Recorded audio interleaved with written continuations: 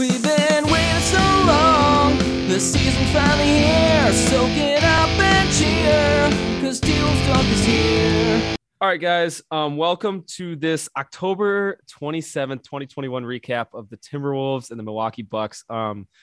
Such a giant W for the Timberwolves tonight after that kind of dreadful loss against the Pelicans. We won 113 to 108. It was a really, big lead at times. It was also a very small lead at times, as you guys saw at the end of the game. But we'll jump right into the stats to start out with. The thing that really stuck out to me was obviously the big three tonight. They combined for, a lot of points. A lot of points. We got to get the math guy in here. It's looking like 79 points, Chris, they combined for. 79 points. That's a good number. Yeah. Ant 25, Towns 25, D'Lo 29. Obviously, the big story was D'Angelo Russell having that comeback game. Starting out the first quarter, man, D'Lo started out 4 for 4 and guns a-blazing. He was on a mission, man. You could tell that he was not okay with the slander that he was getting, and he wanted to come out there. I think he shot on the first possession. I think he maybe shot the second possession, but he came out there, hit his first 4 shots, I think. Yeah. And he was just guns blazing from the start, and he didn't let up the rest of the game. Yeah, and also it was really nice to see Ant kind of complimenting that really good start from D'Lo. I thought him and Ant were kind of the two that were taking over the game almost to an extent to start the first half. There's a reason we scored 44. D'Lo had 15 to start, and I think Ant had 9 or 10. But the kind of the left out member of the big three that we didn't really see too much, honestly, was Cat. And yeah, I think what really attributed to that was I think he was focused a lot on defense tonight. He had to guard Pat Connaughton, which was a little interesting. What do you think about that? I mean, it's a big matchup for him. But I thought it was really interesting. Before the game, me and you were speculating that he was going to be the one guarding Antetokounmpo, but it didn't look that way. And just in the beginning of the game, I think the thing about Cat that makes him such a special player is he's okay being the second player. He's okay being the second star. And sometimes, like tonight, he's okay being the third star. So when he saw D'Lo and Ant just really taking over, I think he was okay taking a back seat and really just letting them go to work, because both those guys, they need the ball in their hands, and they are high volume scorers when they're on. So I think it showed a lot of growth of him as a player, that he could take the back seat for them, at least in the first half. Yeah, a really quiet 25 from Cat, honestly, but really efficient at the same time. 9 of 13, 3 of 5 from 3. Actually missed a free throw finally. And the really weird stat from Cat was the rebounding. He only had 3 rebounds. We talked about this earlier. He was on Pat Connaughton, and I think the reason for him only having 3 rebounds, obviously Vando grabbed 13, Big Mac grabbed 11, but Vando was guarding, Giannis the entire game, and Giannis is obviously their main rebounder. So he was crashing the glass. Vando's going to have to put a body on him, and that's why Vando grabbed more rebounds. I don't really think I'd look too much into Cat's 3 rebound. No, if you're looking into Cat's rebounds, if you're pulling stats like that to complain about in this game, then come on, man. Like that, he played such an overall great game despite that I feel like that's nitpicking I've seen it on Twitter too by a lot of people. I just feel like that's nitpicking. And especially when those other guys are grabbing so many rebounds, there's just not going to be many rebounds left to grab. But, they did have a lot of offensive rebounds, I felt. So he definitely could improve on his rebounding for sure. But you're right. It's not a big issue at all. Yeah, so going into the Bucks stats, it's hard to miss the one guy. Giannis was 15 of 23, 3 from 6 from 3-point land, and 16 rebounds, 7 assists, 3 blocks. Giannis was doing it all. 40 points tonight. That's just Giannis. He's going to dominate. He's going to get his. But the bigger storyline, actually from the Bucks, I thought, was the wide open missed threes, and Chris Middleton struggling. Chris Middleton shot 6 of 16. And 1 of 8 from the 3-point line, only 16 points. If you're going to have Drew Holiday and Brook Lopez, 2 of your starters, be down, you really need your second star to shine. And Chris Middleton was not very helpful tonight. He had a couple big shots actually down the biggest stretch. He had a huge shot. We'll get to that. And man, it seemed like every time Grayson Allen, Connaughton, or Grant Hill touched the ball and shot a 3, we knew it was going to be off. Like it was absurd. The more open they were, the more likely they were to miss it. It felt like. Exactly. George Hill was only 1 of 3. Connaughton was 2 of 9 from the 3-point land, and Grayson Allen is 3 of 8. You're when you're wide open, those look like from the surface level, those aren't awful. Terrible. Yeah. But like when you're what this doesn't show you is they were wide open on a lot of those shots, and you got to hit over 50% wide open in the NBA. I don't care what anyone says. So that was that, and not having a backup big man. I think Milwaukee they shot themselves in the foot at times too. Yeah, I mean, you could make the argument that the Bucks lost themselves to the game because they weren't able to hit those wide open shots that we were giving them. We were giving them 2 and 3 opportunities per second and third opportunities in many possessions. They had a few possessions where they shot 3 3-pointers and missed all 3 of them. So, I mean, we won the game, but at the same time, they didn't do a great job of winning it for themselves either. And when I look at that stat line, I see Giannis with 40 points. And for me, when I look at before the game plan is, you know what? Giannis is going to get his. He's going to get 30. He might even get 40. But as long as you don't let anyone else beat you, you're going to win that game, because 40 points doesn't win an NBA basketball game. So that's kind of what it felt like the Timberwolves game plan was, and we did a hell of a job shutting everyone else down. Yeah.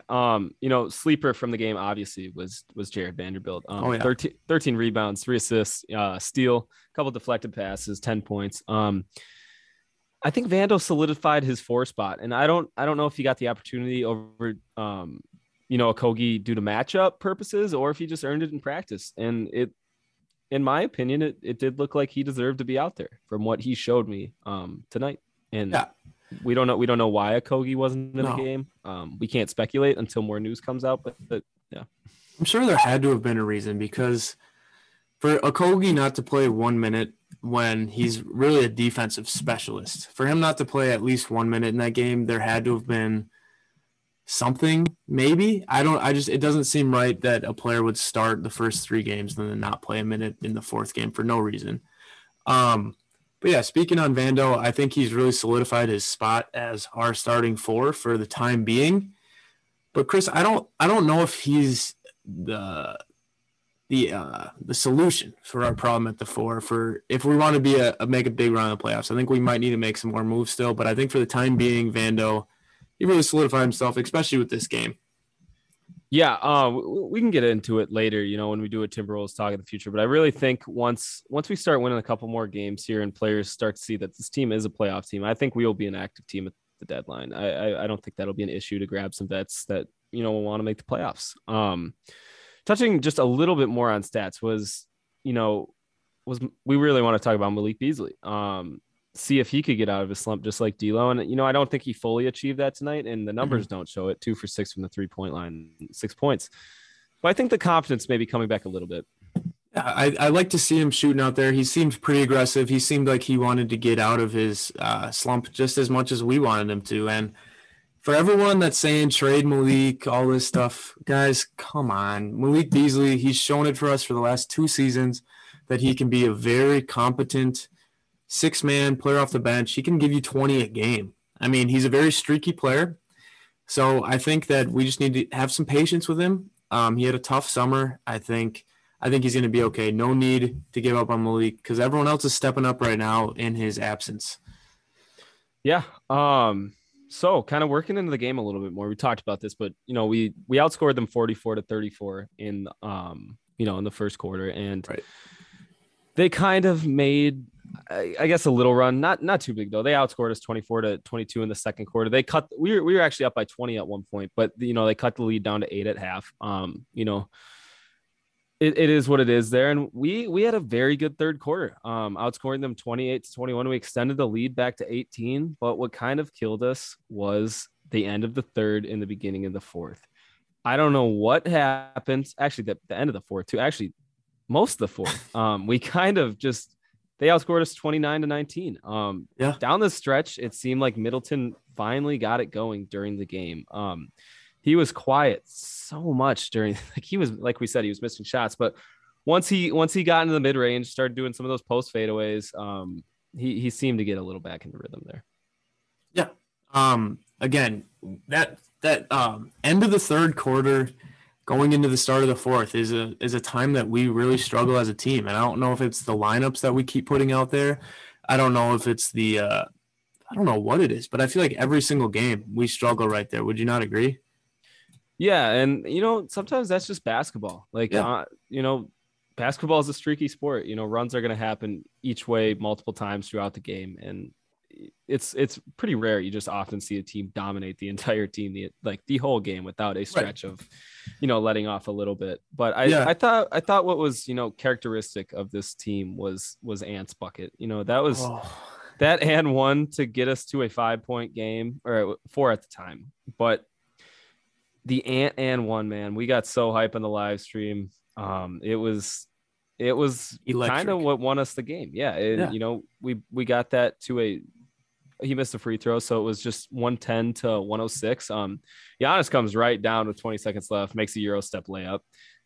And, it was a little scary. Ant getting trapped in the corner there, on the throw, and thought they were going to call a timeout. Good enough. Ant goes to the line, knocks both of them down. And that was kind of the game. And we all kind of knew once we had the 5-point lead that, we just beat the Bucks at home. And it's so monumental for this team's confidence. And what I kind of mentioned to you, Peyton and I went to the Pelicans game in person at Target Center. What I mentioned to Peyton and in the recap was that loss might be the reason why they won this game. Maybe if they won last game by a little bit, they would have still played sloppy this game and not had that intensity or passion. But that loss, I think, won them this game. I definitely think they had something to prove for sure. And you could tell, like, the certain players that had rough games against the Pelicans were the ones that stepped up.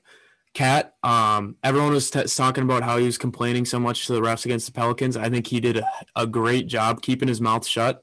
You didn't see any times during the game of the camera on him like this. None of that. He was very poised and calm, and I think that helped the team. I want to get into a little segment here right before we end this episode. What was the biggest positive of the game for you? What is one thing in the game? It doesn't need to be a player. It can be a play. It can be a play. It can be a sequence. Just what is the one positive that you want to take away from this game? I really do think, obviously the big positive from this game was getting D'Angelo Russell in rhythm. That jump out in the first quarter, I think, really propelled us to the win. 44 points is a lot of points in the grand scheme of things when you're winning 113 to 108. So in order, that first quarter scoring outburst that we happened to do a lot last year at the end of the year, propelled us. But I also want to give credit to Vando too, because, I thought he handled the 4 position really well and helped out with rebounding, even when we were getting out rebounded at the end. I think he was a vital part of that. Yeah, I think Vando's a great option for me. I'm going to go more into not necessarily a player, but I want to go into the D'Angelo Russell pick and roll sequence that we had. I don't know if it was in the second quarter, but when Naz Reid was in the game with D'Angelo Russell, it was beautiful. He had about 3 possessions right in a row. The first one came down. I think he hit a mid-range. The pick and roll, the defender dropped, hit the mid-range like they were doing all game. They were dropping down on the pick and roll, wide open. Next possession down, comes down, bounce pass to Naz Reid, layup. Next possession comes down, and then he goes up for the layup himself because the defender dropped even more because he was anticipating the pass. And I think he ended up missing the layup, but I think just that sequence just shows how good of a playmaker D'Angelo Russell was. And when he gets his confidence going, it's going to be crazy, man. Watch out, man. It's going to be crazy. I guess, upcoming after that big win, we still got a couple more big games to go. We got the Nuggets coming up here on Saturday, and we got the Magic, who aren't just going to be a pushover team. Mm-hmm. We're going to have to work on Monday, and then the Clippers for 2 games. So these games are going to be tough. They're going to have to grind them out. Nuggets injured, Clippers injured, but any given day in the NBA.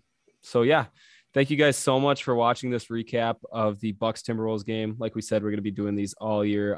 This will be out on all platforms: YouTube, Spotify, Apple Podcasts, any podcasting app that you can think of. This will be out on. But, thank you guys for watching, and we'll see you next time.